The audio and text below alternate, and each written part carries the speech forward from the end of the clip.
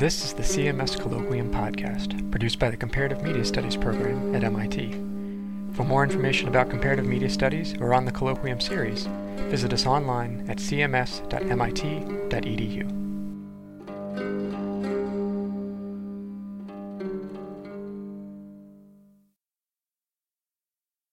Henry Jenkins, of course. Most of you, we had a few guests here today. And this is our first colloquium event of the year. Those of you who came in a little, or if you didn't pick up the schedule for the term, Jeffrey Long has done a fabulous job of coming up with a new way of presenting the information about the colloquium schedule this term. And we finally got all the pieces together. We can share that with you. For those of you who are not part of CMS, we have a reception following this at my place, and you should just grab one of the CMSers and tag along. I guess undergrad students haven't found their way for the most part yet either, but we'll all get you there. And we'd love to have you hang out and have some food and join us for some fellowship afterwards. Today, I'm really excited to introduce you to Andrew Slack, the founder of the Harry Potter Alliance. I first heard of this group middle of the summer as I got called for the comment for a news story that was being written about the Harry Potter Alliance, and it immediately captured my interest and imagination because it brings together two things that I care very deeply about. One is fandom, and the other is civic engagement. And the idea of using fandom as a platform for political activism made sense to me. I was intrigued by it. There's certainly a long history of various fan organizations adopting charities, but this takes it into the political sphere much more directly than it's done before. And I was intrigued to learn more about it. And especially when I discovered that Andrew was local to us here in Boston, it seemed like a great opportunity to have him come in and give a presentation about the work that they're doing. So I'm going to turn it over to Andrew. Thank you very much, Henry. So once again, I'm Andrew, and it's a pleasure. It's real excited to be here. And obviously, we're going to be talking about both Harry Potter and civic engagement. So just by a show of hands, who has read? We'll just sort of everyone gives a different answer to this. So who's seen a Harry Potter movie? Okay. Who has read the first Harry Potter book? The second? Just keep in mind, because the third, the fourth, the fifth, the sixth, and the seventh.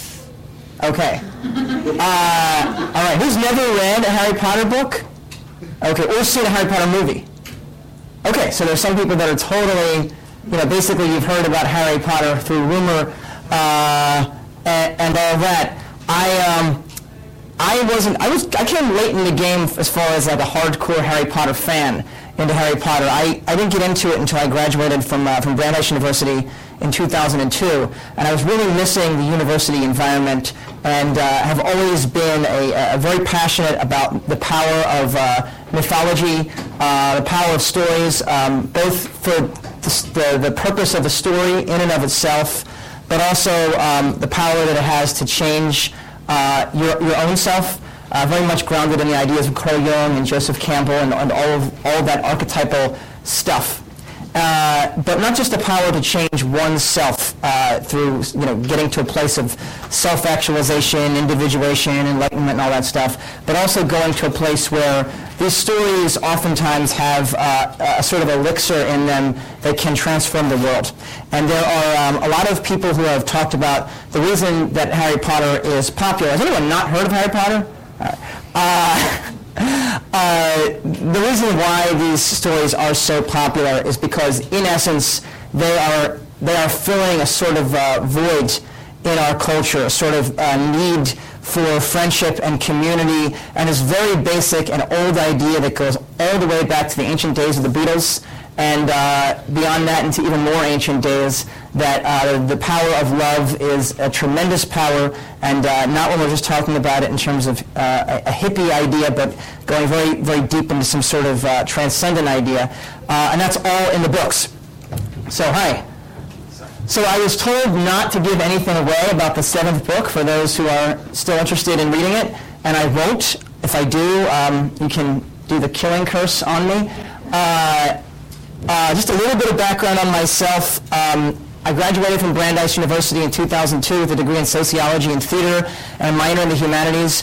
And I was in a comedy group, and we traveled the country performing comedy. It's called the Late Night Players, all over the U.S. for several years. I just got off tour, and I'm not going back on tour. I decided that this has been so captivating that I'm going to keep going with this as a nonprofit, as well as I started my own production company now that makes online videos and does a lot for social change organizations and gets hired for those things. So now I'll just get into the Harry Potter Alliance, what we do, but I'm going to talk about it from the perspective of me and my journey getting there, just because I think it's more interesting to tell it in a narrative.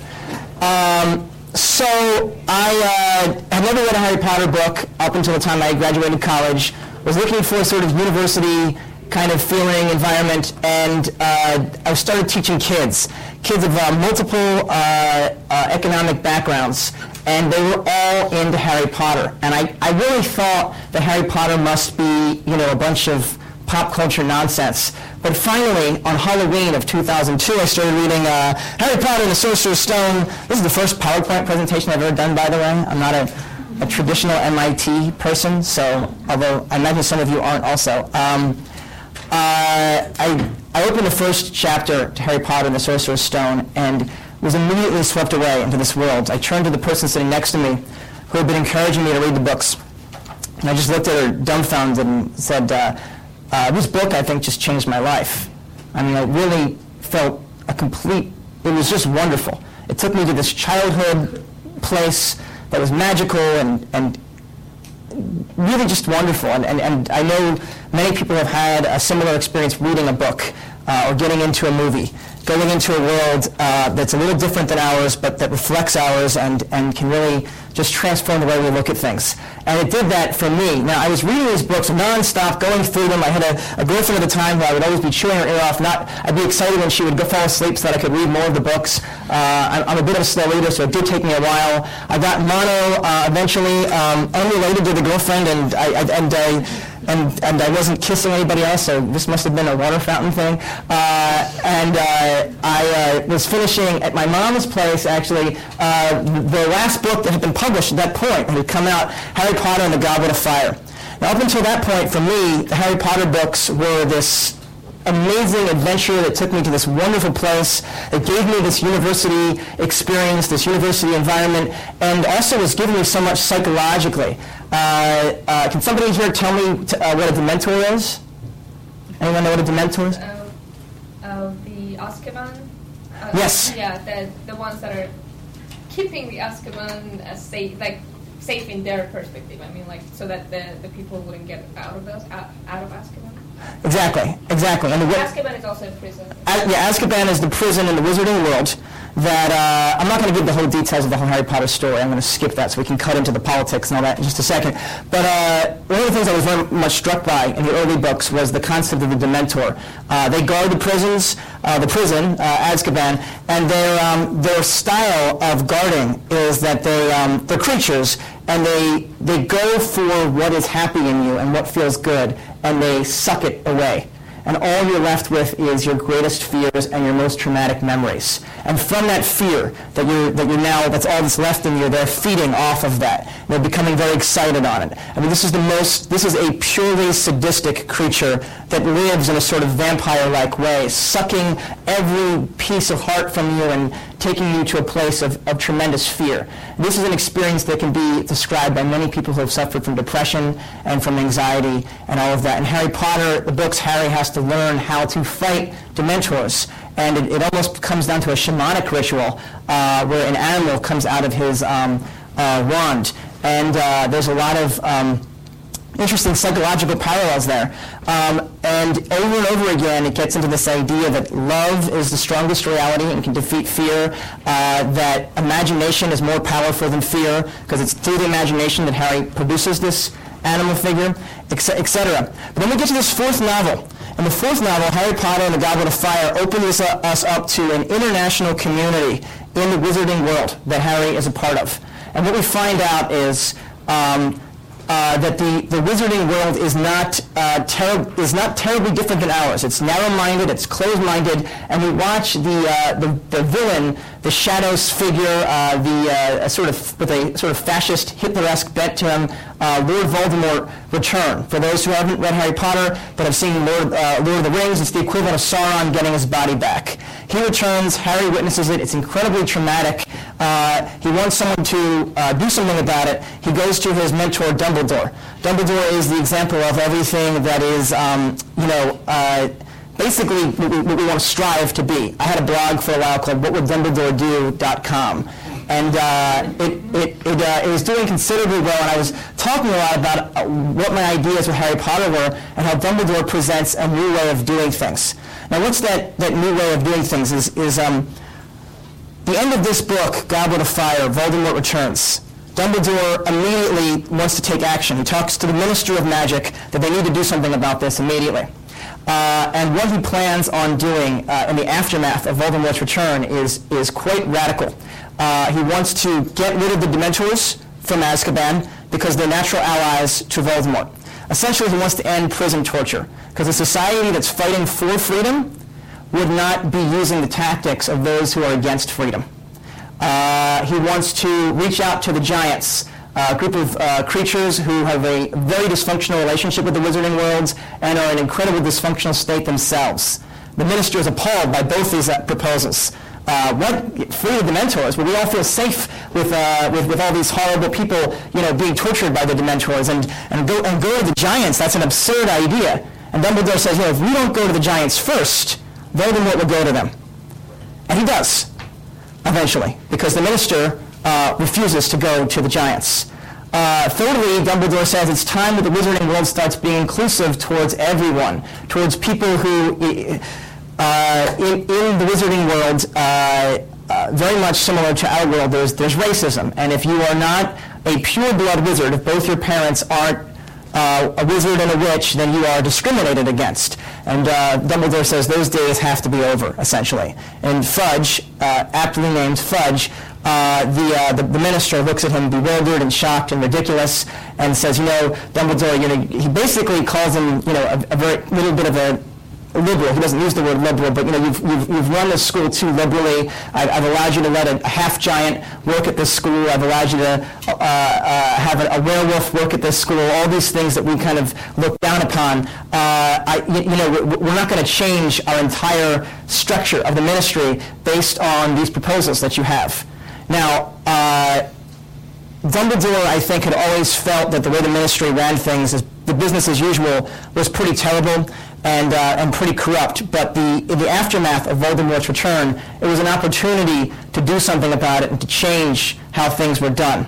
In our world, we can look at September 11th as a similar opportunity that we had the opportunity to do something different and to really step up to the plate and further increase diplomatic relations, end corruptions in prisons, and increase equality through the board, down the board, and down the line, and work to end poverty.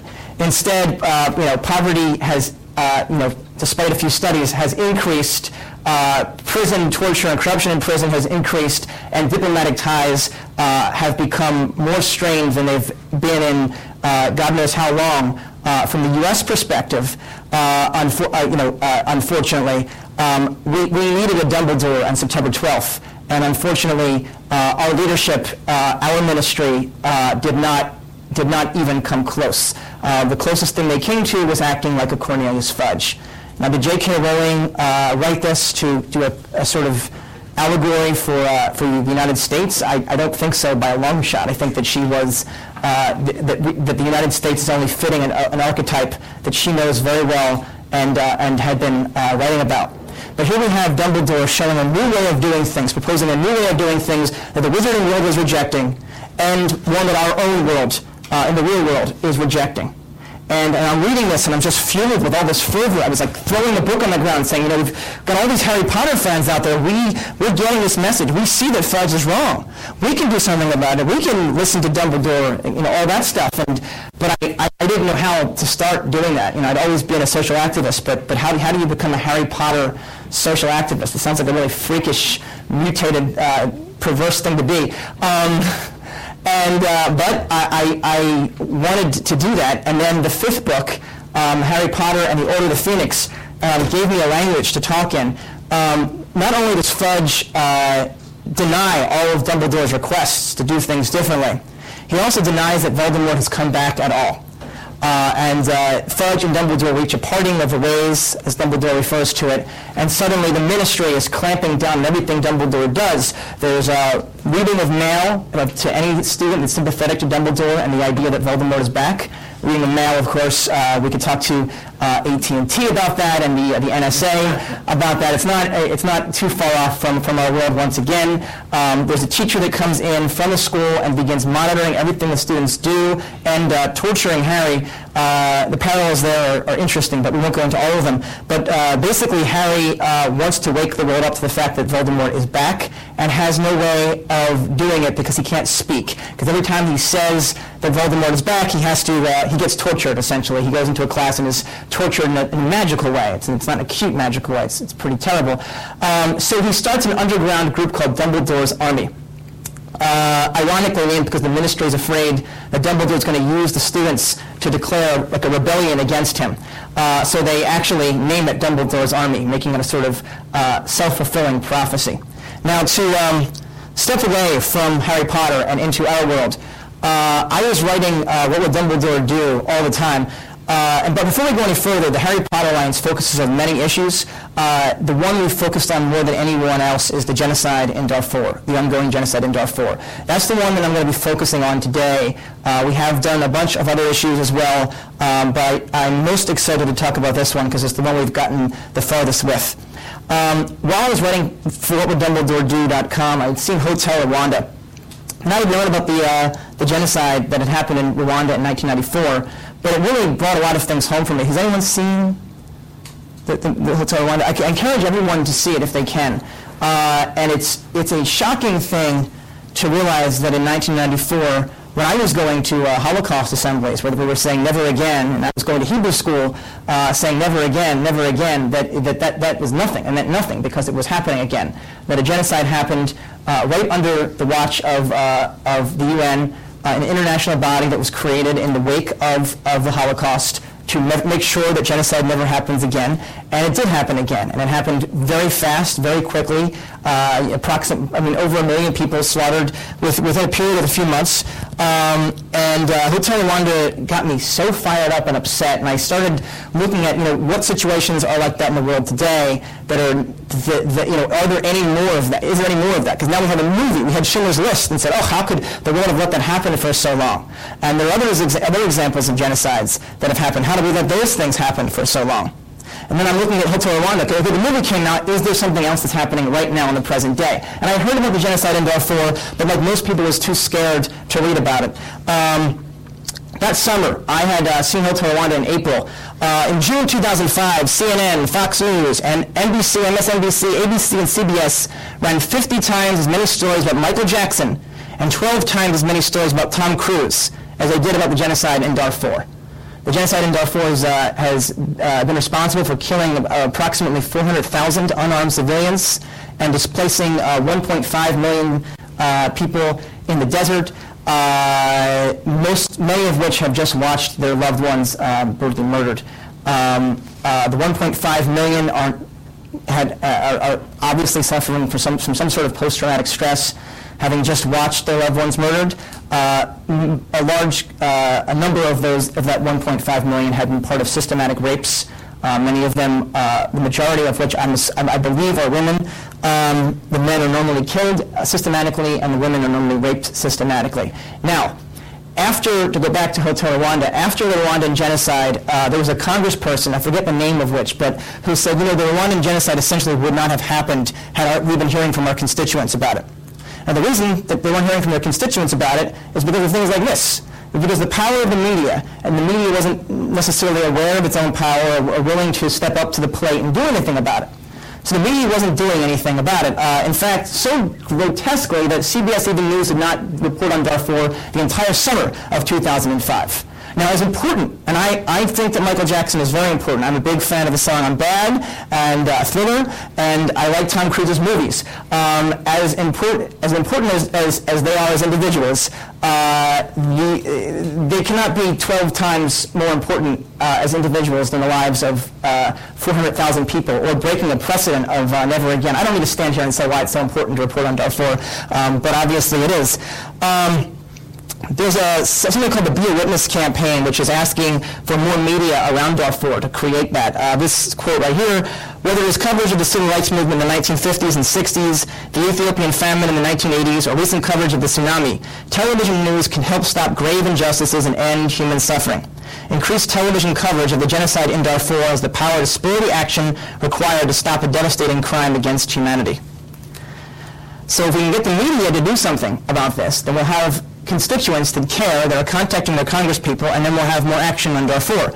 To bring things back to Harry Potter, during that 5th book, Harry Potter and the Order of the Phoenix, not only was the Ministry ignoring Voldemort's return, but the media was also doing it, and doing everything it could to pretend like it wasn't happening, that Voldemort was not growing stronger every day. What they wanted to believe, because it was easier to believe, was that Voldemort was gone, and that Harry was just trying to get attention.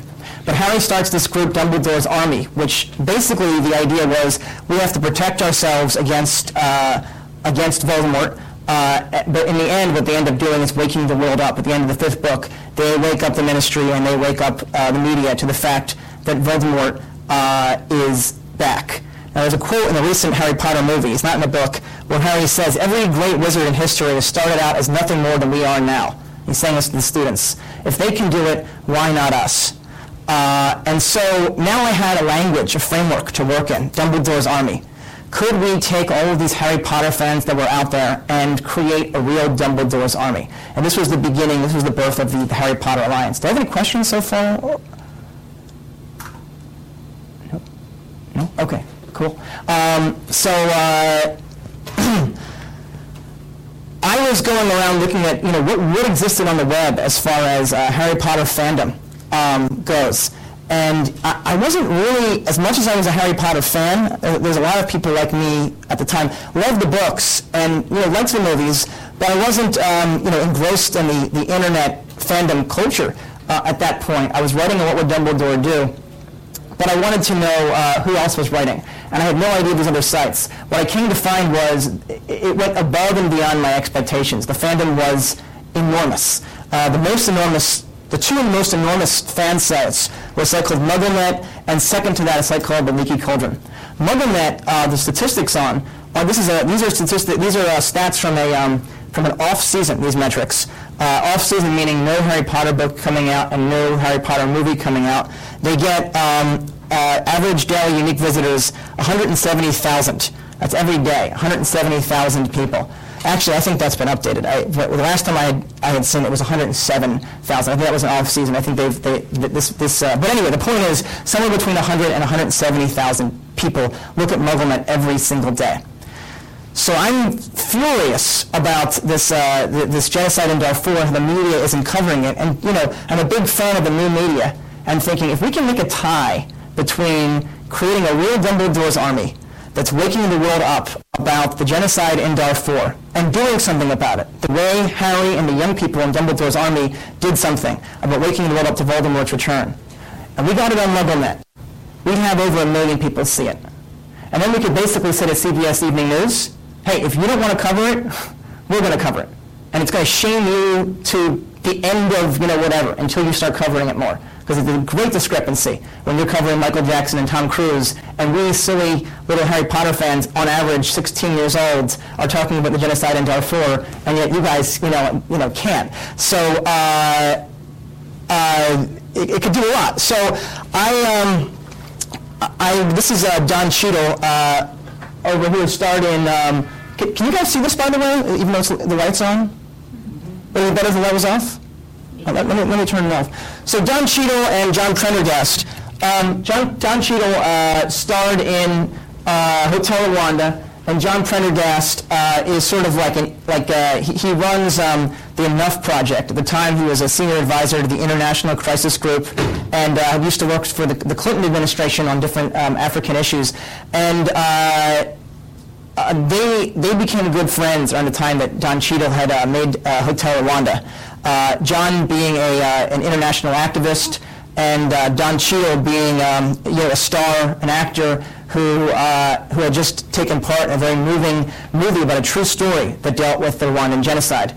And they formed a bond because Don Cheadle didn't want to just stop there. And they decided to begin working together.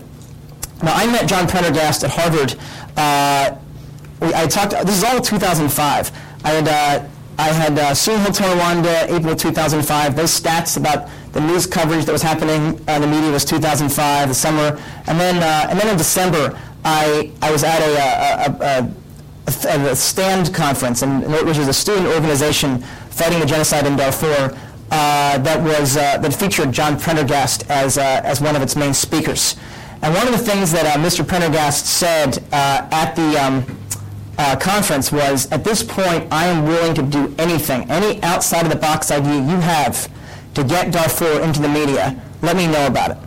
And I ran up to him afterwards and I said, John, my name's Andrew Slack, and I think I've got the most outside-of-the-box idea you've ever heard. But it's going to sound pretty weird, but he started laughing and he loved it right away. He said, I grew up on comic books, comic book heroes. If we can get Harry Potter fans to engage in this, in a story that they know and love, I'd love to. So the least that we can do is get this in the book that I'm writing with Don Cheadle. And that book has since then come out. And so I was really nervous to write him an email. What am I going to say to John Prendergast in the email? Oh, it was nice meeting you, sir. I hope you remember me. Blah, blah, blah. And then he wrote me an email. I was so taken aback. He was saying, I really like your idea. Can I have somebody call you to interview you for the book that I'm writing with Cheadle? I'm like, oh, okay. I'll send them on a last name basis with Cheadle, Cheadle. So I'm like, yeah, you and Cheadle can come over to my place anytime and we can. So from then, I started working with a local band. Who's heard of them? Okay, so this is a band called Harry and the Potters. I met them once again in 2005. This is a little bit before then. And I was actually leaving the next day for a few weeks, and I had heard they had a concert. I ran to their concert, and I'm like sweating and out of breath, and I come up to them and I'm like, guys, you guys travel on the road, I travel on the road doing comedy, I'd love to talk to you more, but I want to tell you about this idea I have. I just thought of it a few days before. I said, it's called the Harry Potter Alliance. The idea is, because I write about this all the time in my blog, but I'm tired of writing this blog. The blog is getting a few hundred hits a week, but what I want now is to take the energy from these ideas that I'm writing out and mobilize people around it and do something around that. And they were game. They were so set. To give you a sense of Harry and the Potters, they look at Harry Potter as a sort of a DIY, do-it-yourself punk kind of kid. And they look at Voldemort as the man. And they sing songs like, Voldemort can't stop the rock. But the whole message, even though they're real cute and funny, is they take the books and they give us a chance to re-experience the books through music. Anyone who's seen their concerts can attest. I mean, some people are freaked out if they've never read a Harry Potter book, but to watch hundreds, if not thousands, of teenagers that know all the words and are all singing The Weapon We Have Is Love, which is their message, one of their songs. I mean, it's like some sort of bizarre thing out of 1968, but it's around Harry Potter, not around the Vietnam War. So enter the Harry Potter Alliance to sort of bring it back to really make it a 1968, because they really wanted to work with me and this budding group, and became sort of consultants on how it would run. And we started plotting and conspiring as to what the Harry Potter Alliance would be. At that time, Wizard Rock, this idea that there would be more bands than just Harry Potter. By the way, these two guys are brothers. They both pretend to be Harry Potter. They sing from Harry's perspective. One is about 27, the other one's about 19. And they had two friends who decided as a prank, who were also brothers, to make a band called Draco and the Malfoys, which there was a prank on Harry and the Potters. They just did a couple songs where they play Harry's peer nemesis, Draco Malfoy, with songs like, My dad is rich and your dad is dead. My dad is rich and your dad is dead. And they're really mean. Their lyrics are really mean, and they tell people, party like you're evil, and kids love it. And Joe and Paul and Harry and the Potters said to these two guys, we thought it was funny that you did, but we thought it was also really good. Maybe you could do a couple of shows with us. That caught on real fast, and now they're a nationally touring band as well.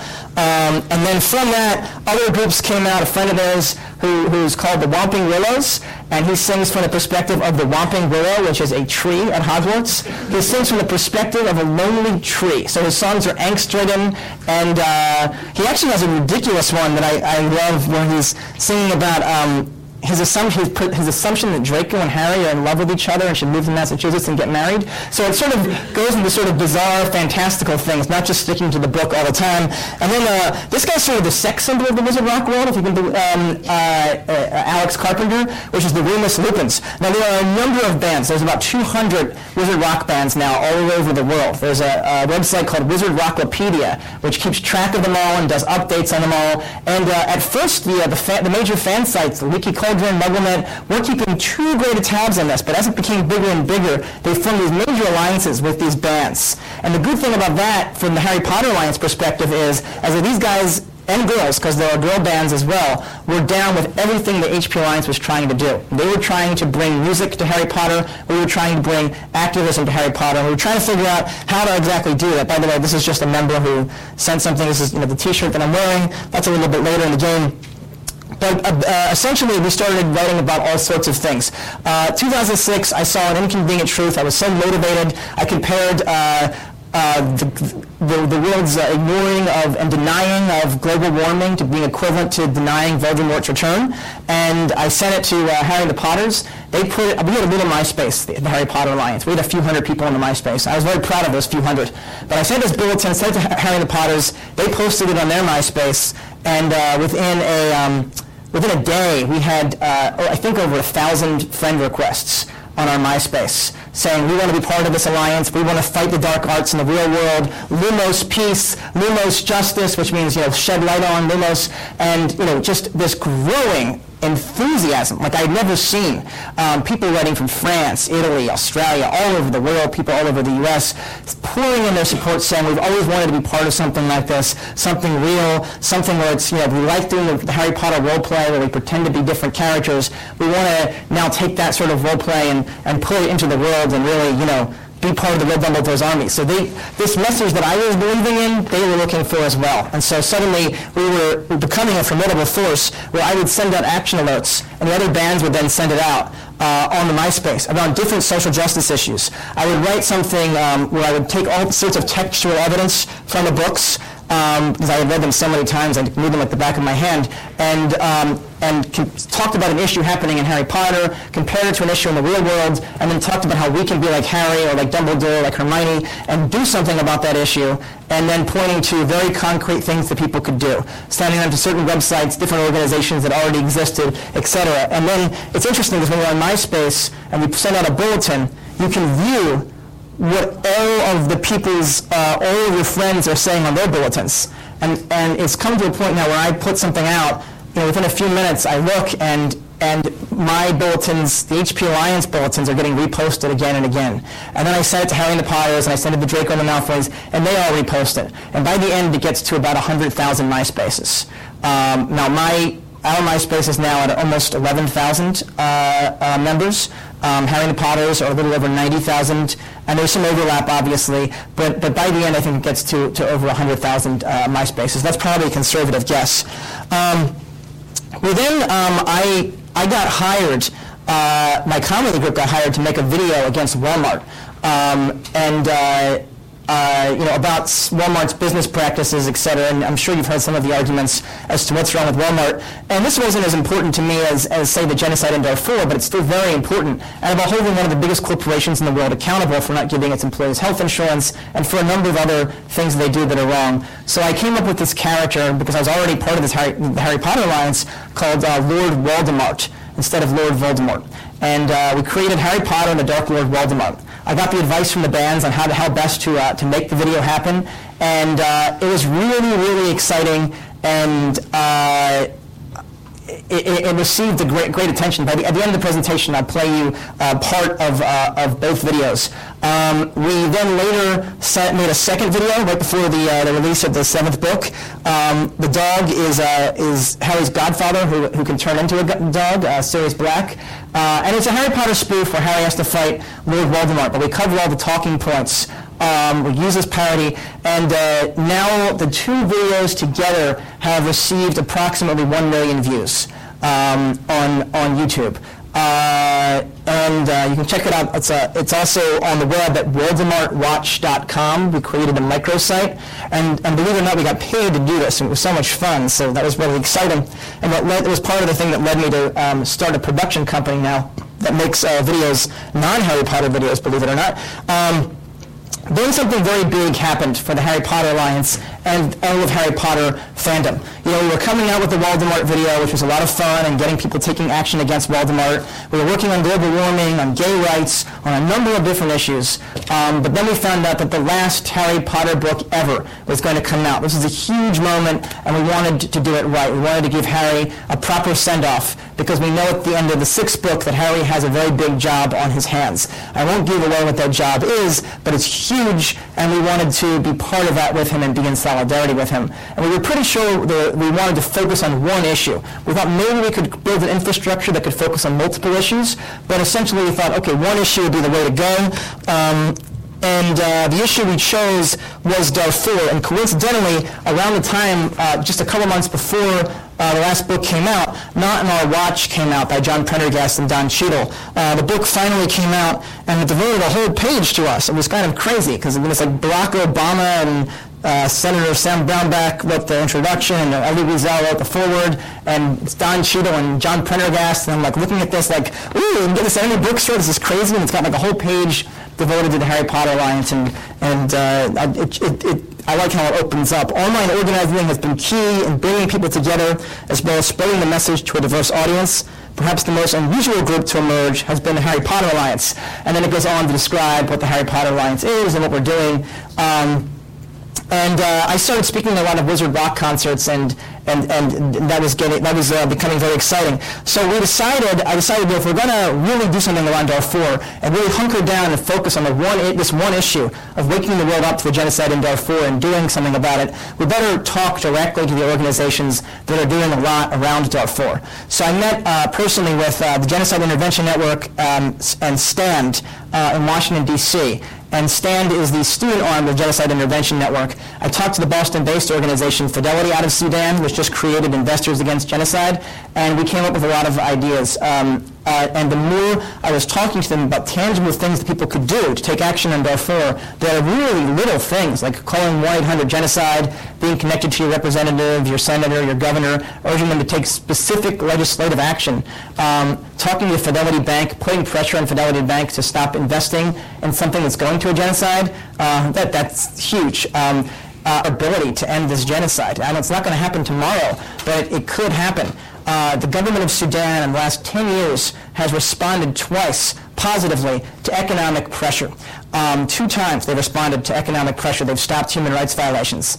We could do it again. It would be incredible. The problem is that while the U.S. has sanctions against Sudan, the Chinese government does not, and a ton of U.S. businesses and state pension funds and universities are investing money into those Chinese oil companies. So if we can stop investing in those Chinese oil companies, those Chinese oil companies are essentially going to be pissed, for lack of a better word, and they're going to talk to the government of Sudan saying, look, this is bad for our business, this genocide you're carrying out. We can't keep doing it like this. And that could be the thing to pull the plug on the genocide. It sounds oversimplistic, but there's a lot that can be done there. So one of the things we decided to do in focusing before the book came out was to start house parties all over the world where people could celebrate Harry Potter, watch Harry Potter movies, and take specific actions. And we created a whole web page and a PDF around what specific actions they could do. Small things that they could do to make a big difference, and big things they could do to make a big difference. The podcast that we created. I became good friends with the head of the Leaky Cauldron, which is the second biggest fan site in the world, and she, Melissa, decided that this was such an important issue to her that we could make the podcast with her, or make a podcast about Harry Potter and Darfur. We could have their editors edit it, and we could run it on their feed, which gets about 40,000 listeners. So right away we were guaranteed 40,000 listeners. John Prendergast, who wrote the book Not on Our Watch, he agreed to be part of the podcast. Ambassador Joe Wilson, anyone not know who Joe Wilson is? He's the husband of Valerie Plame with the whole Libby Scooter scandal, etc. He's really, the reason why he's so important in world affairs is not that, but because he's an expert in African affairs. He agreed to be part of the podcast. Dot Maver, who's the executive director of the Peace Alliance, agreed to be part of the podcast. And then also on the podcast were a number of wizard rock bands, Harry the Potters, Draco and the Malfoys, the Moaning Myrtles, the Remus Lupins, and more. The Moaning Myrtles are really cool. They're a female band. They sing a song called Prefects Are Hot. It's very, very funny. Jennifer Vineyard, who's the senior writer for MTV News, agreed to be part of it. Melissa Nelly, we already had on board. And Matthew Vines, this sort of shocked me. He runs a fan site called Veritaserum, and he's 17 years old and found out that Kansas's pension fund was investing about $35 million out of their $12 billion in these Chinese oil companies. And he single-handedly started a campaign to get Kansas to divest from those companies. And within a few months, they won. They won that campaign. They got $35 million out of those Chinese oil companies. And Kansas is one of the 18 states now that has divested from those Chinese oil companies. So I'm very excited to keep working with Matthew. So all these people agreed to be part of the podcast. The Wiki Cauldron, we finally got on the big websites, the big Harry Potter fan sites, put up this this screenshot about on their front page about the podcast, and then they ran into our podcast. And finally, we got on the monster, MuggleNet.com. Melissa from Wiki urged everybody, she sort of almost begged every Harry Potter fan site to put something up about this. MuggleNet, the head of which is Emerson Sparks.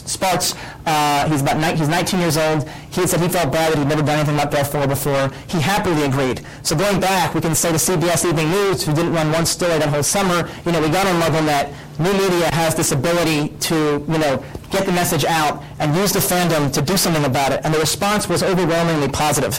By the end of this, the podcast, I was hoping for 40,000 downloads. We've had between 110,000 and 120,000 downloads.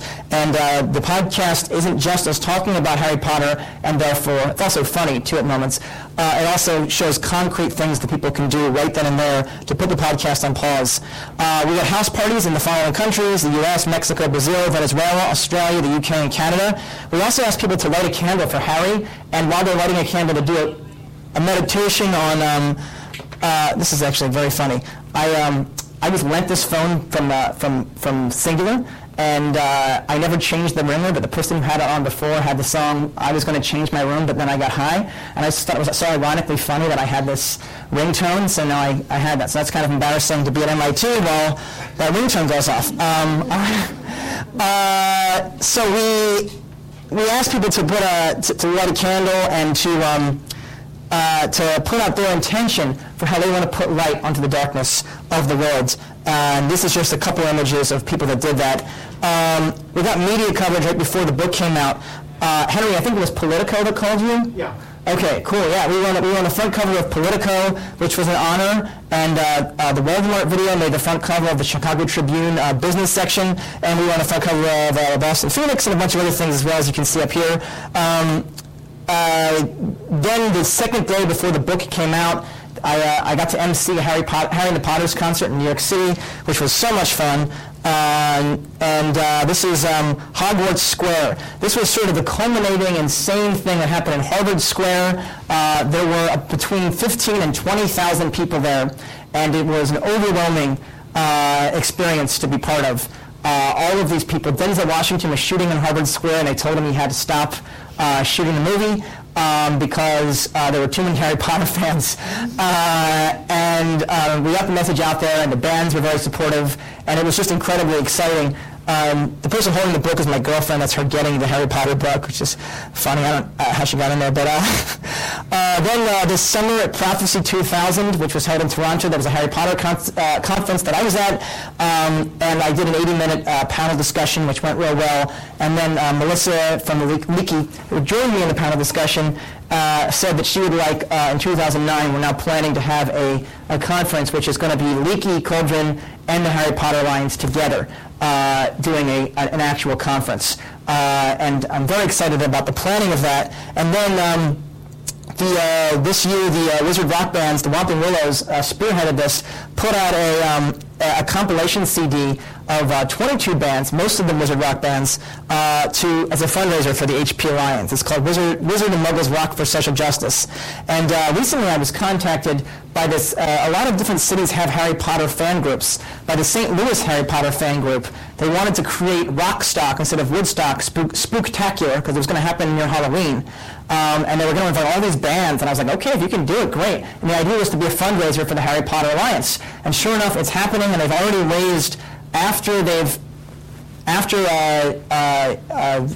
becoming, taking care of their own expenses, they've already raised, a conservative estimate is at least $4,000 for the Harry Potter Alliance, and hopefully there'll be more. And that's just coming from the fans alone. There'll be 13 bands there, and it's going to be pretty exciting. I'll be there also, obviously.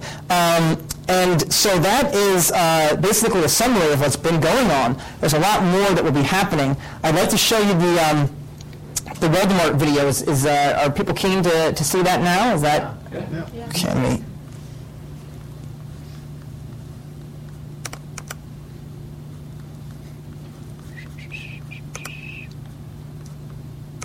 I'm going to stop this one in the middle because it, just for time purposes. This is the one we released last October.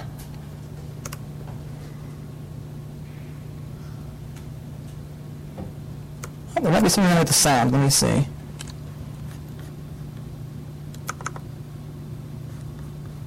Yes, there is.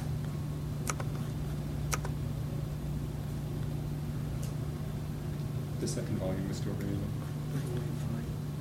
This one here? Yeah, go back to the previous.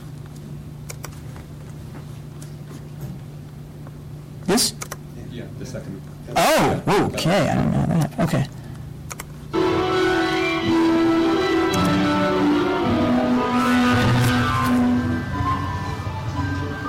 Come on, Harry, quit dawdling. We've got to go to Diagon Alley to get our back to school supplies. All right, Hermione. We're almost there.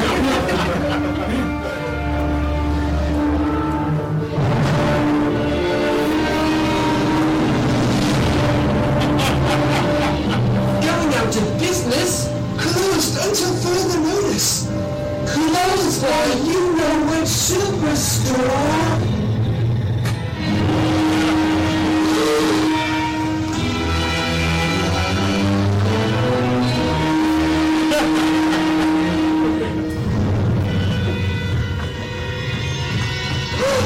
Draco Malfoy.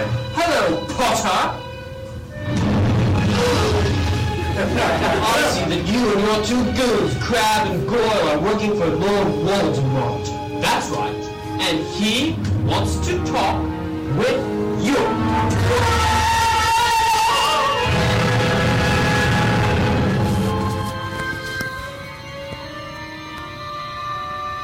Harry Potter. Lord Voldemort!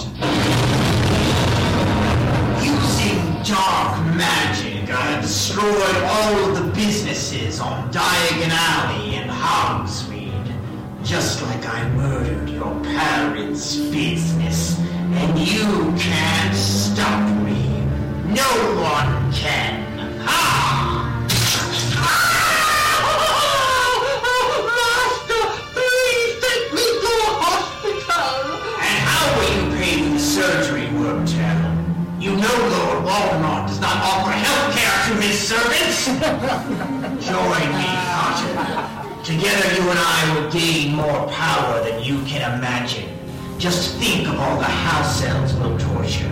Think of all the magic that will suck from local communities.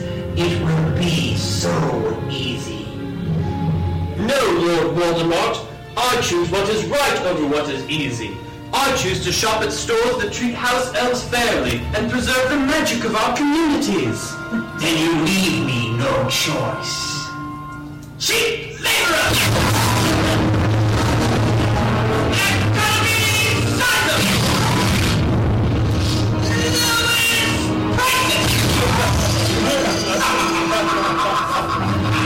Soon there will be a Walmart in every village. You just can't compete with prices this low!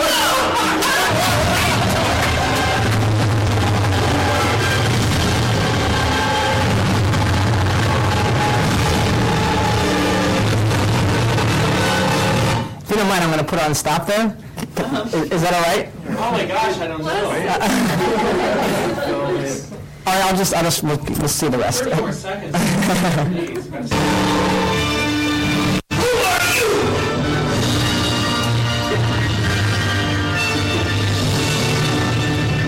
Phoenix.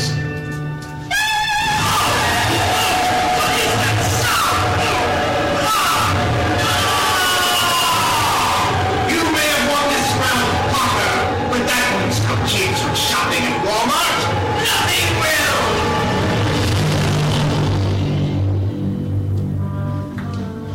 You all right, Harry?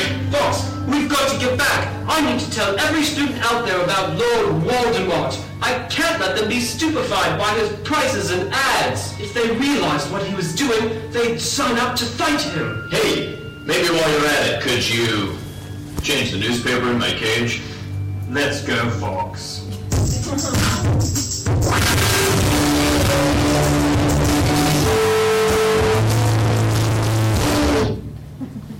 That's it. Oh, sorry, I've already seen that. Okay, so that was the first video, and there's a second that came out, and that music at the end was Harry and the Potters, and they came up with some of the ideas for the video, as did Draco and the Malfoys, which was really exciting to be working with them. If there's time, I'll show you the second video, but in the meantime, I did want to open the floor up to questions that you guys might have. So. Great. We've got a mic to pass around if people will. This is for the podcast, not for amplification.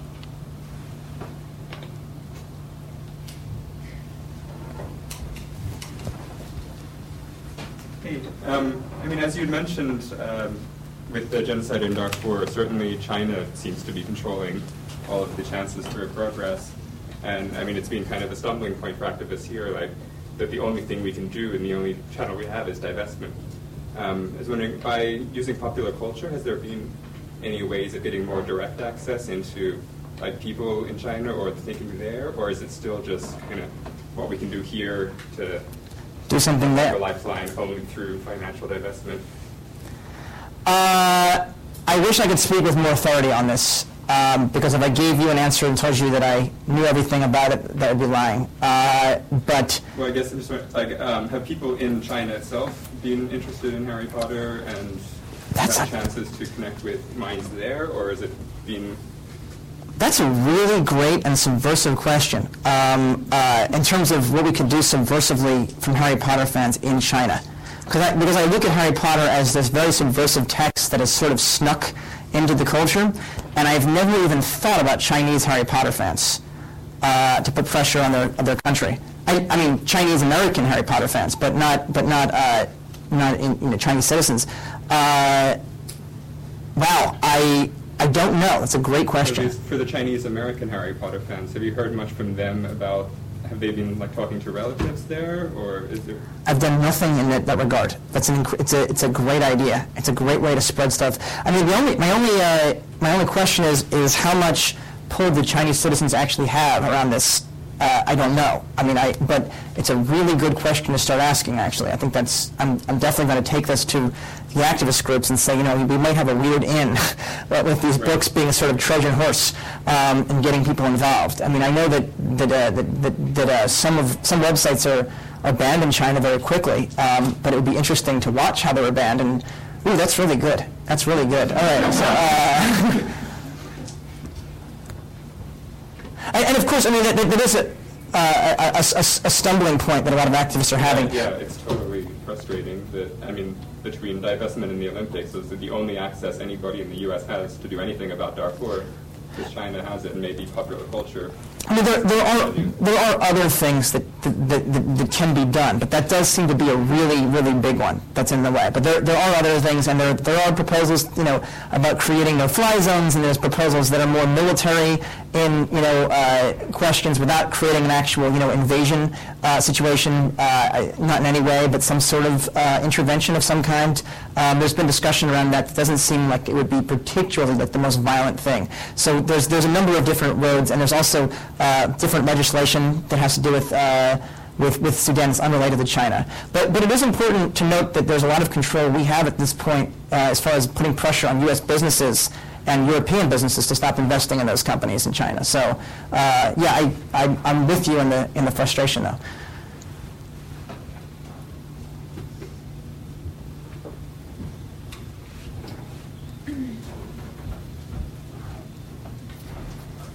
Curious if you could talk a little bit about interactions you've had either with J.K. Rowling or publishers, both positively and negatively, in terms of trademark issues or encouragement.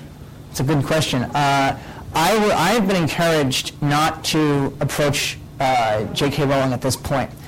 Most of the authors that I love are dead. So I've never really had, an author that I love that to this degree who's still alive, who could potentially even know who I am and what I'm doing. And now I've been told there's a very good chance that that's okay. No, it's fine. It'd be an interesting spot in the video. She's just was standing in front of the video camera. It's fine.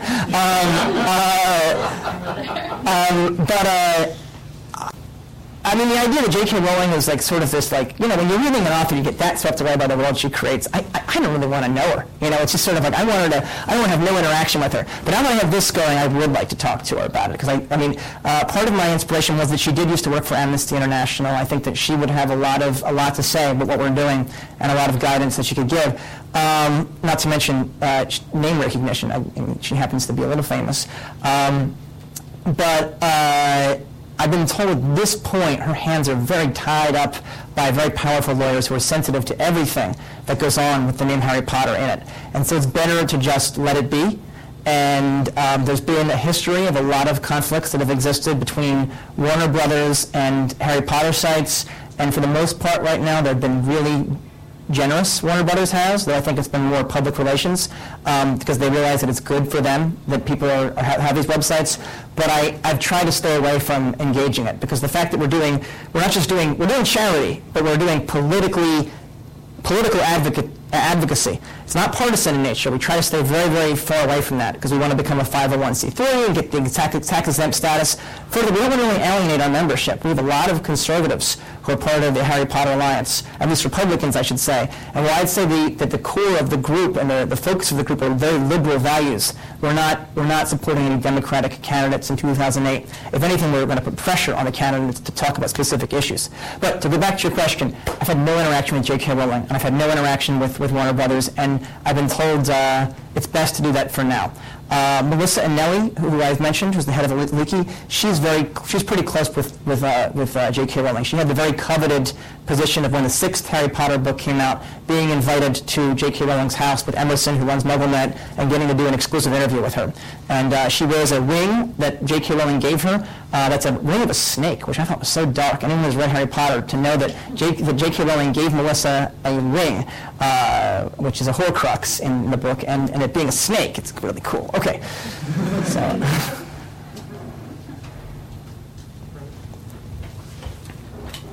I just have a question about audience, because I think that most people consider Harry Potter as a way to reach like the tween audience and like kids who are like younger than that. And it seems like most people who are involved with your alliance are of the teen and like the 20-somethings. Sort of. I don't know. I guess you have older members as well. But have you made a conscious effort to sort of reach younger people and sort of like already put them into the mindset of being interested in these kinds of issues where they otherwise would not have been? So you're saying are we consciously trying to reach a younger Harry Potter has like a huge young audience. Yes. And like that's like what people are saying is so amazing. You can get kids into reading because it's about getting these kids who are younger than you would expect into like these crazy books. But I mean, it seems like you have that same power in this. Well, one thing to say is that Harry Potter, there's been 8 jillion stories written about how Harry Potter has introduced kids to reading. Now, Harry Potter has introduced kids to writing. Fan fiction is gigantic. Harry Potter has introduced kids to becoming indie bands now. There's 200 of them, and a lot of them are teenagers. And now Harry Potter is introducing kids to being activists. And the odd thing is it's not like I'm taking this or Paul from Harry Potters are taking this and pushing the ideas on anybody, so much as providing the space to say, look at this book you love. It's just like this. You can do this with it. And people are speaking their own mind and doing it. So it's exciting. But our focus is mainly on teenagers and on college students. We definitely want older people to be part of it. But we've mainly been functioning from the MySpace, and that has its own demographic as well. It's mainly a specific age group, and we want adults to be part of it. But the main focus is definitely serving teenagers. And just to point out, we don't just work on political issues, as I've talked about here. We also talk about issues around body image, creative empowerment, becoming more creative in your life, et cetera, getting out of the muggle mindset, and that kind of thing. And that's very helpful for teenagers, and we've had a real positive response from those comments. Does that answer your question for the most part? Okay, cool. Other questions?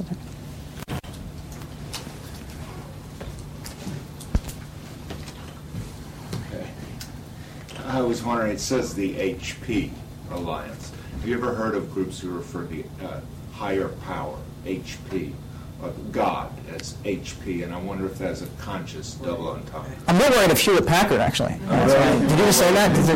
Yeah, no, there actually is a company I saw on the web called the HP Alliance. We were always the Harry Potter Alliance. Until we started getting bigger, I was advised to change it to the HP Alliance when we incorporated as a nonprofit, which we're in the process of doing, for just to steer clear of that original question around lawsuits and cease and desist letters and all that sort of wonderful stuff. But I think that the higher power loves the HP Alliance. So I'm not worrying about that. No, I haven't heard any controversy. I'm just kidding. I'm not. But I haven't heard much controversy around from that point of view or from Hewlett-Packard. So for now, we're in the clear around those initials. Other questions?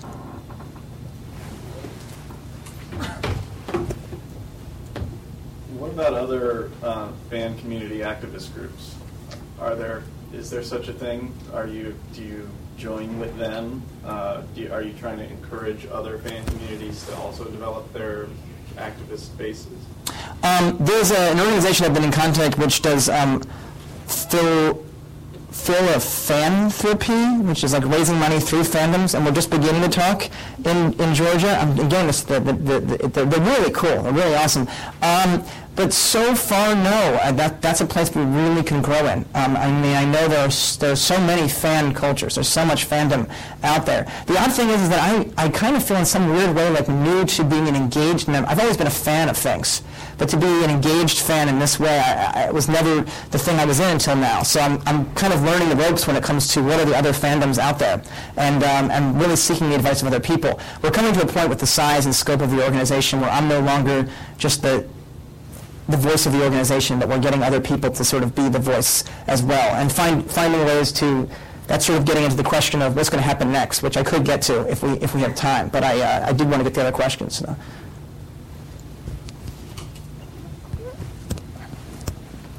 I just wondered, you started out talking about how CBS wasn't doing any coverage in the summer of 2005, and does the HP Alliance, do you yourself still worry about, concern yourself with the attention by national television media, network television? Is it still a problem? You mean because now it's still an issue? I mean, have you shamed the networks into doing any more coverage? Are you still in a process of interacting or saying, hey, look at what we're doing, look at who we're attracting? Well, there's that organization, the Be a Witness campaign, which specifically focuses on that. We've talked about getting people involved in that campaign. We haven't directly talked to CBS and those organizations, actually. Just a quick anecdote, I was trying to get the AP to write a story on us before the book came out, and a woman in the Boston AP was just saying, thanks, we're not interested, and she was very rude to me, actually. So I got all like huffy-puffy, just real egotistical, like, wait, you don't want to write about Darfur, huh? I didn't say that, but I was very close to saying this is a creative way of writing about Darfur, and you're choosing not to do that, and that sort of says something to me. And I decided, you know what, that's my own ego. It's just too egotistical of me. I'm not going to do that because I was too personally involved in it. So I took a step away from it. But as far as shaming news organizations, we haven't done enough shaming yet of these specific news organizations. We've done more pressuring Congress people to take action around Darfur. There's something called DarfurScores.org, which I urge everyone to look at, and you can put in your zip code. If you're a Massachusetts resident, you'd be very happy to see. They give scores according to legislation of what different Congress people have been given around Darfur legislation, and Massachusetts has very, very high grades. John Kerry and Ted Kennedy have excellent grades. And by the way, the movement is also very bipartisan, the Darfur movement. But to answer your question, I think that the news media has done a better job of covering Darfur in recent years, not by a light year to where it should be. And also when it does, and this is a gripe that I have also, when it does cover Darfur, and whenever they cover anything that's sad and upsetting, they cover it as sad and upsetting and hopeless. And that's just a disempowering message. It doesn't really show the situation's not hopeless. The situation in Sierra Leone, for those who have seen Blood Diamond, is not the place that it was in when Blood Diamond took place. It's in a much better place. And many African countries have gotten out of serious problems, and there are solutions. So when the news media covers something just as a hopeless, terrible, oh, look at this tragedy, it's a little disheartening because there's things that people can do, and they should be covering that as well. So I kind of have two things, like cover it more, and when you cover it, make it more of an empowering thing rather than a disempowering thing. I'd like to do more of putting pressure on the news media, just to answer your question, though. You're motivating me, a lot of these questions, actually. I feel like I need to do more. So. I was wondering, you talked a lot about sort of the online presence and the way that you've dealt with people online. Have you also had a presence at conventions, or have there been any live meetings between your groups? When you say conventions, do you mean Harry Potter? Harry Potter conventions, or? That's just started. Prophecy was the first example of a real presence, and now we're actually going to have a convention ourselves. And I think at each of the conventions now, my hope is that we'll have a real presence, and we'll have T-shirts being handed out in ways that people can easily get involved with the organization and become members. When is that convention? Oh, the conference that we're going to throw. It's going to be in 2009. It takes a while to plan it, so we'll see what happens. But we're in the planning stages now. So. Actually, yes. It'll be in Boston, which has nothing to do with me. That was just decided a week and a half ago. I found out Melissa wrote me and said, it's going to be in Boston, so you won't need to go anywhere. So, okay, great. Yes? Hi, I have a triple pronged question. Great. I just want to clarify some stuff. The first thing I'd like you to clarify is whether you see putting pressure on mainstream news outlets as the mandate of the Harry Potter Alliance, like is that your main goal, or is that, I just would like some clarification on where you're going with that. And then the other question I had was, does your website actually provide information and news feeds about the situation in Darfur? I mean, you've mentioned statistics and things there, but I'm wondering how much of a source of information the actual Alliance sees itself as. And sort of my last bit about this is, I've read the Harry Potter series, and like a good children's book, on some level it does come down to this really simplistic vision of good versus evil and good will triumph, but we all know that the situation in Sudan is this like super complicated historical context, ethnic, religious, state-sponsored, militancy. There's lots of complicated shades of gray there, and I'm wondering how you're thinking through issues of young people being introduced to a situation like this, which is complicated, through the lens of something that does see the world in a slightly more simple way. All right, thank you. Next question. Okay, wow. Let me start with I'll start with the first one. What was the first one again? It was just a clarification of how much of your vision is just to put pressure on news media outlets, in which I can see that this could be an extremely effective tool, but whether that is your main mandate or if that's just what you've emphasized here, and that's not really what we can do. Yeah, well, one of the reasons why I mention it is because it shows that the quote-unquote old media has done such a poor job of covering what I would call real and important issues. And it sort of emphasizes the power of new media and fandoms to compensate for that. So my bringing it up, and I do believe we need to put more pressure on the old media to do more coverage and to do better and more empowering coverage. But my bringing it up is not specifically because that's what we need to do to put pressure on them. It's more of, okay, they're not doing it, and we can do something about it. And so it's sort of a compensation kind of thing. The pressure we're putting on is the media, yes, but it's also government, people in the U.S. government, and on businesses like Fidelity Bank. And the second question is how much... the connection with that then is, if you're saying that the news media is not providing the information and providing news coverage, what efforts are you making to get information out there? Because obviously you guys don't have a team of reporters in Sudan. Of course. Are you channeling information from different websites? Are you trying to, yes. Are you trying to compensate for the role that the mainstream media is not playing in any sort of news gathering way? Well, that creates an interesting question, because the answer I'll give as to what we've done so far is we have written blogs about this. We have had a podcast with John Prendergast on it and Joe Wilson on it, who've given us a pretty detailed background on what's been going on. And I go in on there and give background, and actually a lot of the Wizard Rock bands get up there, and I send them things to read to sort of give people background and information on what they can do. So yeah, we have been, and this is important to note, I look at this organization as an activist organization second and an educational organization first. That we're educating people and getting them involved and using Harry Potter as a gateway into getting involved with these various things. But to create a community that cares and be part of that, and just getting people involved for the first time in activism. But once again, to go back to this question, which I'm having a mental block on now. How did I lose track of your question because I talk too much? Is about the resources, the educational resources that we provide.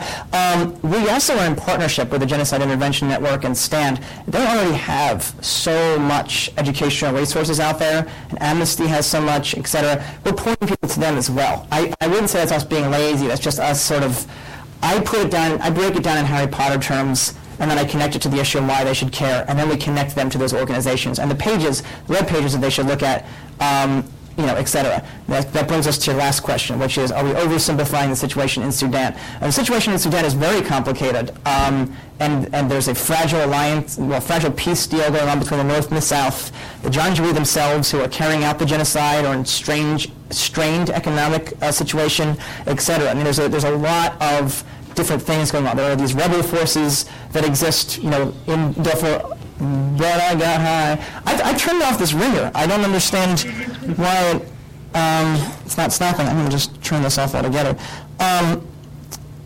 So there's all of these, excuse me. Sorry for that. There's all these complicated things about it, but the one thing to really simplify the question about Sudan, there is a very simplistic way of putting the situation in Sudan, and that is to kids and to anyone actually who's never been engaged in it. This is a genocide that we can stop. This is a genocide that can be stopped. It can, and you're smiling at me like that's not true. But that's what I believe, and that's sort of the impression that I've been under after talking with people, from Amnesty on the Amnesty board, et cetera. And that's fine if you have a retort. I look at this problem of, there is a problem with oversimplifying something. And then there's also a problem with trying to lay out every nuance to a situation, and in a culture that doesn't have time. It even has a president who actually literally said, I don't do nuance. He sort of stands for a whole culture that doesn't do nuance.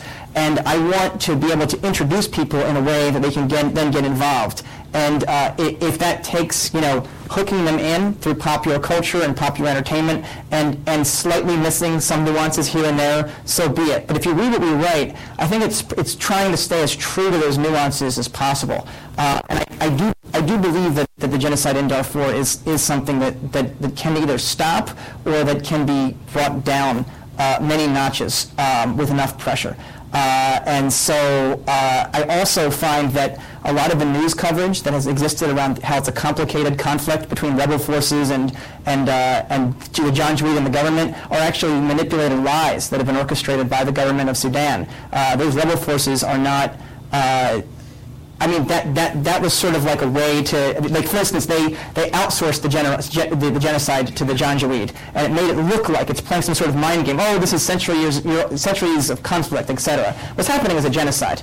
And while it's complicated, it's still a genocide, and there's stuff that the international community can do about it. But I would love to have a dialogue and hear more from you as to how we can be more sensitive about these issues. Though I would argue that Harry Potter, while it does see the world in a very simplistic way you can look at, there also are nuances in Harry Potter as well. So thank you for the 3 questions. I hope I managed to answer them as adequately as possible. I just wanted to throw in sort of in your defense to Huma's great questions, but I think one of the things I had a problem with Huma's perspective was just that I think what is so great about what you're doing is that it's, I mean, you're hitting an activist point across a wide variety of issues. And I mean, as you said when you started out tonight, that you're choosing to focus on Darfur for the purposes of this lecture, but that you're covering a wide variety of perspectives. And I think it would be, I mean, I hope that in 2 years you're able to come back to Huma's questions and be able to hit them with really great stuff. But I hope that you have the resources in 2 years to provide the media and to provide the content, and that you can organize group generated media flow and everything to have the information there. But I think, for where you're at right now, just trying to hit so many different perspectives, I mean, you'd have to be even busier than you said you were going to be a few minutes ago. So it's going to be a lot of work, and I'm just really glad to see what you're doing and everything. And you're getting people aware of the fact that they need to keep doing their own research and keep looking. So. Anyway. Well, thank you very much. I'm glad that what you're doing. And you can make a check out to the HP Alliance. No, but thank you for both your questions. Actually, I really appreciate it. Or comment question. You kind of mentioned that if we had time, we would talk about what was next. So just to kind of piggyback off both the last 2 questions, would we be really interested in what your plans are for the immediate future? Sure. Well, I have a lot of emails to get back to. That's the very immediate future. I'm going to keep putting out these MySpace bulletins, keep the infrastructure we already have in place, and not lose that infrastructure. Hopefully we'll be putting out more podcasts, both on Darfur as well as many other issues. So there's going to be podcast type stuff, and there's going to be the MySpace and a Facebook, etc. We're also going to need to start doing some serious fundraising so that we can get to this next level. But the next level I'd like to be is just to give you one example. Well, let's just say this kid, Matthew Vines, who helped get Kansas to divest $35 million. He's interested in running a group within the HP Alliance specifically about Darfur. I have a good friend, Alex, in D.C., who's a big Harry Potter fan. He's in his late 20s. He started an organization called D.C. Fights Back, which is about AIDS in D.C., which has per capita some more AIDS than certain third world countries. And he's worked with different AIDS organizations across the world. AIDS has been an issue we've worked on, raising awareness about that, et cetera, with Harry Potter evidence linking back to it, et cetera. We'll start a group there. We already have a gay rights list. We don't have an expert yet. In Harry Potter, the people in the field who are fighting the dark arts are called Aurors, A-U-R-O-R-S. And the school has professors. Well, essentially what we want to do is take people in the field, seasoned activists, who are Aurors, who can be trusted working with young people and are Harry Potter fans, and turn them into professors, and basically create a cyber school where we have the umbrella organization, and then we have these specific schools that people can go to be trained in specific topics. And really, and is it UMA, by the way? To really actually, for instance, in the Darfur list, really get into it and really work and really learn all of the details and understand that this is the opening to something much bigger. And that we're still working in the spirit of Harry Potter and Albus Dumbledore and all these things and in Hermione, certainly, by learning the details of this and, studying it and really getting into it. And, yeah. Oh, so, I'm sorry. Well, I can just talk loud or whatever. So do you see... Speaking to here.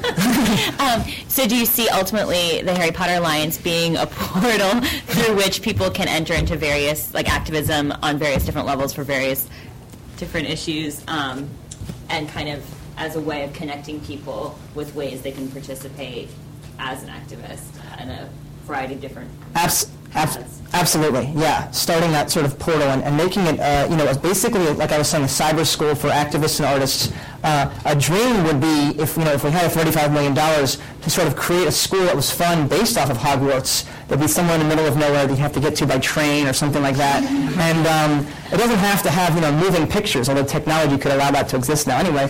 But MIT run this thing.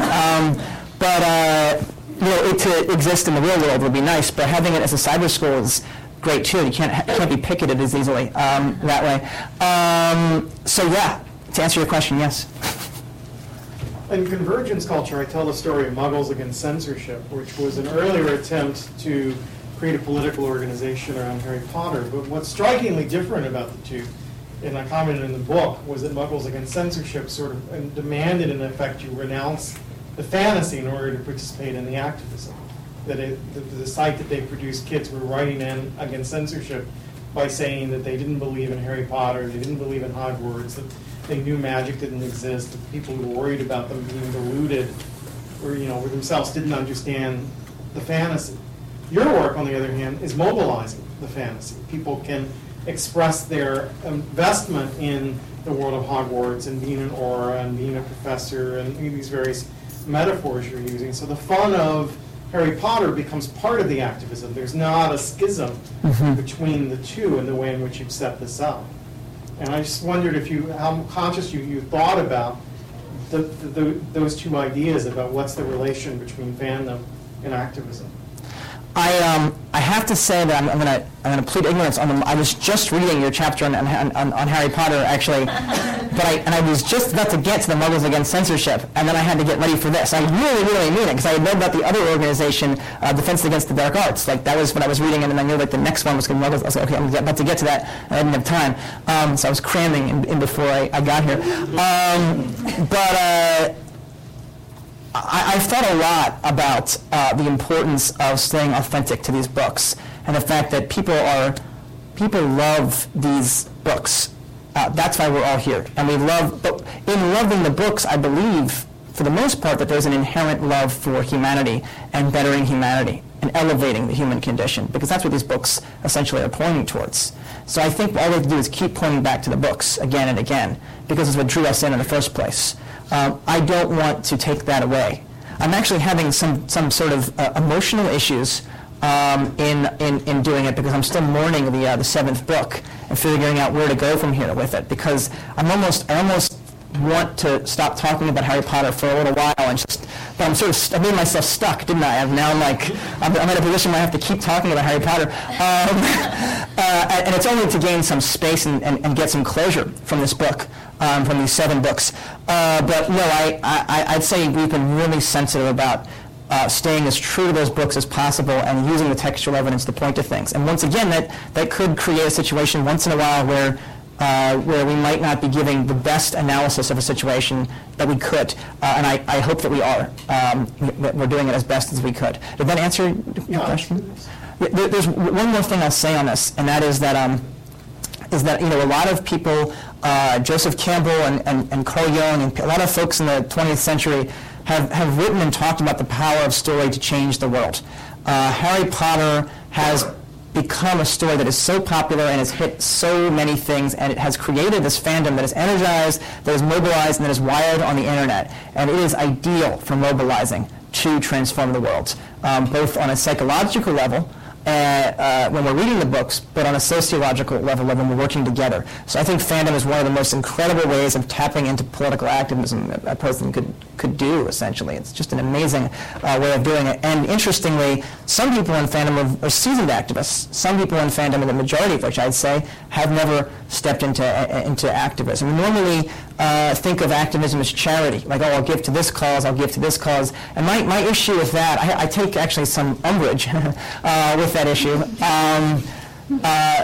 with looking at all activism as charity, because it's just going back again to, my money can make a difference, and that's nice, but there are infrastructures set in place in a democracy where it's not just about putting money to do something. It's also there's ways of doing political changes, and I want people to learn that and realize that, so we can have an active citizenry, not just active fandoms, but a democracy that Thomas Jefferson could have been proud of. So so that's.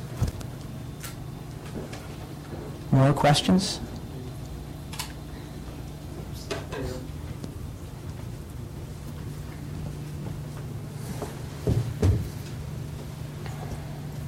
I was just curious how portable you felt your approach was across cultures and technologies. I mean, after I'd seen Hotel Rwanda, I was reading through just all sorts of interviews, and I came across one that really struck me was with Romeo Dallaire, the general who was in charge of the UN mission there, and people were asking. Who Nick Nolte played? Is that the guy, or was?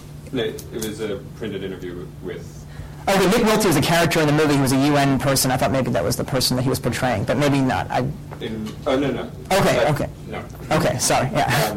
Yeah. So it was with actually Romeo Dallaire, and so people were asking him so what do we do now? How do we restructure the world to, you were the military commander. What needs to change in the military? What needs to change in politics to, fix things? And his response was that what we need to do now is to take all of the young people that are being displaced and give them a means of creative self-expression. That's the most important thing that needs to happen. And it's kind of struck everyone. What about military? What about politics? No, we need creative self-expression for these kids. And I mean, I think it's really telling now that that's what he focused on, and that now in Darfur, 10 years later, Rwanda is the most active nation per capita in terms of contributing troops and making a difference there as compared to anyone else in the world. And so, it's really telling about that approach. And it seems like what you've done is exactly what's needed, but for the U.S. culture and technology, creating ways of giving kids creative self-expression and teaching them how to, use the technologies to express that. Do you feel like anything could be learned in terms of that would be portable to kind of all the people in refugee camps now in Sierra Leone and in Darfur, or is the technologies and their culture and their fiction just so different that you need such a just totally different approach? Well, I guess the immediate reaction I had was the second reaction I had was asking, well, I mean, there's definitely going to be some obstacles in a refugee camp around using things like MySpace and that kind of stuff. But the first response is, oh my God, we have to start thinking about this stuff. I really want to talk to you afterwards because you asked the question about the China thing, and I would like to sort of see if we can use Harry Potter as a Trojan horse in China. But the question, I mean, obviously not MySpace and stuff, but certainly in Rwanda, again, Romeo Dallaire was saying the primary place would have been if there had been more access to radio, and RTLM wasn't the only voice of the culture. None of that would have happened. And he strongly feels about if we could find some way of giving more creative expression through radio in those cultures, we'd be solving all of these problems in future. Can this approach be translated, or is there something magical about Harry Potter, about the opportunities of the internet that just wouldn't necessarily translate into radio, into other cultures, other fictions? I think a big yes. I think yeah. All the things you just asked, I think the answer is yes, but I don't know how to do it. And if you have ideas, I'd like to start talking to you more about it, or even open this up to start talking to everybody about it, because that would be incredible. I think that would just be absolutely amazing, and I think that, I mean, we see it with the power of story with churches a lot. For better or for worse, people take religions and the stories in them, and they do self-express a lot with those, and that normally is the main source that people go to for stories. As of now, there aren't folk stories, but these sort of new myths, I think, have a tremendous amount to offer. Interestingly, the most popular book I've heard in Guantanamo Bay is Harry Potter. So not only are these books for demonic, are demonic, but they're for terrorists as well. No, I'm just kidding, of course. But no, it definitely, it obviously is hitting on a universal thing that humans are looking for, is the power of these stories, Harry Potter and other stories, and self-expression and all these different ways of expressing oneself. How the work of the Harry Potter Alliance can be connected to refugees would be beyond my wildest dreams, and that sounds incredible. If you have ideas, my email address is andrew@thehpalliance.org. Please write me there. Please, Andrew@the, T-H-E, that's how you spell V, hpalliance.org. So thank you for that question. If you have anything else you want to say as far as ideas, please. Yeah, I have a lot of thoughts, but maybe I'll save it for after. Okay, all right. Do we have any time to watch this second? Yes. Flick? Okay. I'll just show one thing real fast. This was exciting. This was a group called Potterheads Unite, which did something for Hurricane Katrina. And it's just one example of a group that sort of spun out and started, they saw the Harry Potter Alliance, and we were doing it, and they wanted to use Harry Potter to raise something for Hurricane Katrina. I wasn't aware of them until I met them in New York City at the Harry and the Potters concert, but here they are. And then I'll show the movie. This is real quick.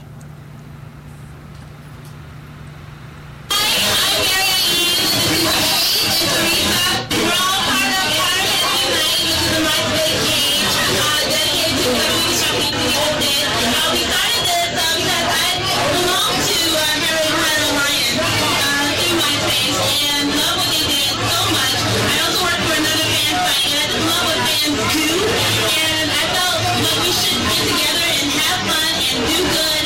And we just finished having a local tournament to raise money for the tree house. We raised quite a bit of money. We're really excited. We're still collecting. The things are wonderful, and I really have to give credit to HP Alliance because, the work that you guys do is ridiculously amazing. And it's uplifting, it's inspiring, and thank you so much for your heart and your love, which inspires us to give our heart and our love of these books and to actually do good in the world. So thank you so much. And I think especially tonight be able to see the power of love these stories and we're doing that so moving.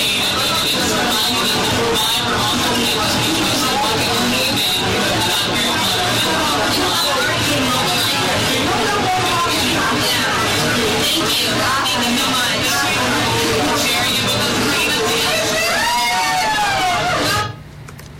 So that was nice.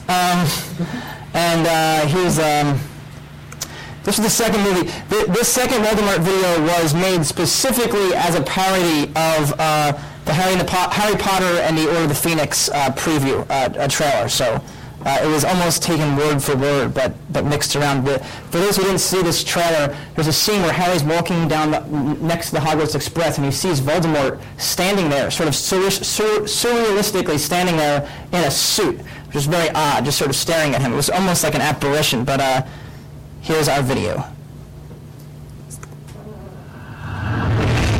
It's changing out there. There's a storm coming, Harry.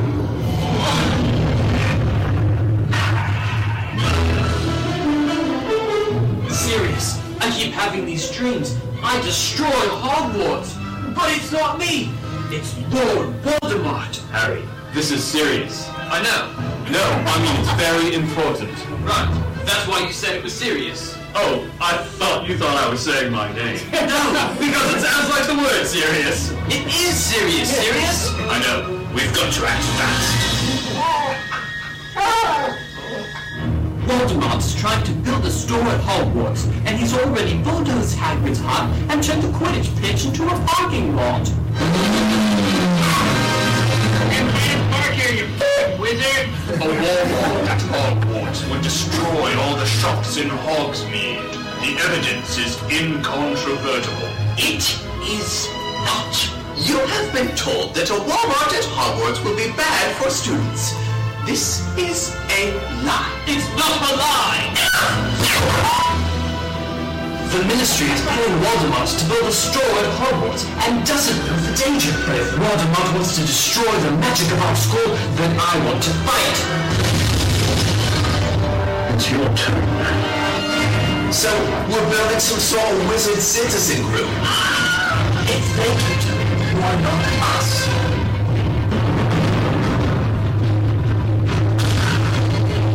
Keep fighting it, Harry. You can win. I just heard that Voldemort treats his house elves unfairly. And he abuses them in his factories all over the world.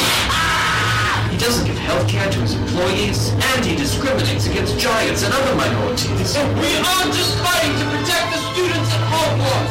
We're fighting to protect every community threatened by Voldemort. We see here the Dark Lord approaches. Tyranny rises. You will lose everything, so I can gain it. And the rebellion Attention giants! Attention motherboard!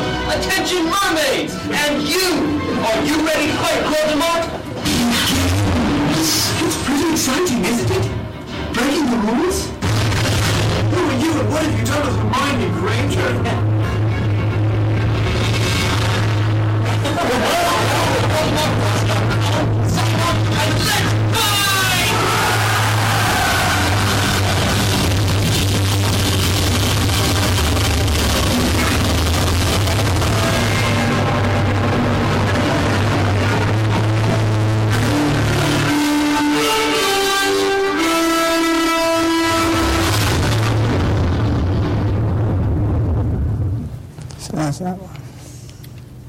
So one of the things with that we were trying to do was to, we thought if we're going to make a sequel, we've got to put more characters in, do it more, make it more fast-paced, and have more talking points. So that was one of our attempts with that. I played Lord Voldemort, by the way, in case, so you can't really see my acting, but it was really difficult to smile like that the whole time.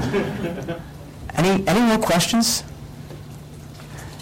Thank you all. If you guys want to be a part of the HP Alliance, once again, Andrew at the hpalliance.org. I can actually put down a little sheet if you want to fill out your names and email addresses, or you can just give them to me. That's fine. I had not known about the Comparative Media Studies program until right before the summer started, and I was just so excited by both what Henry Jenkins has written and by the fact this program exists.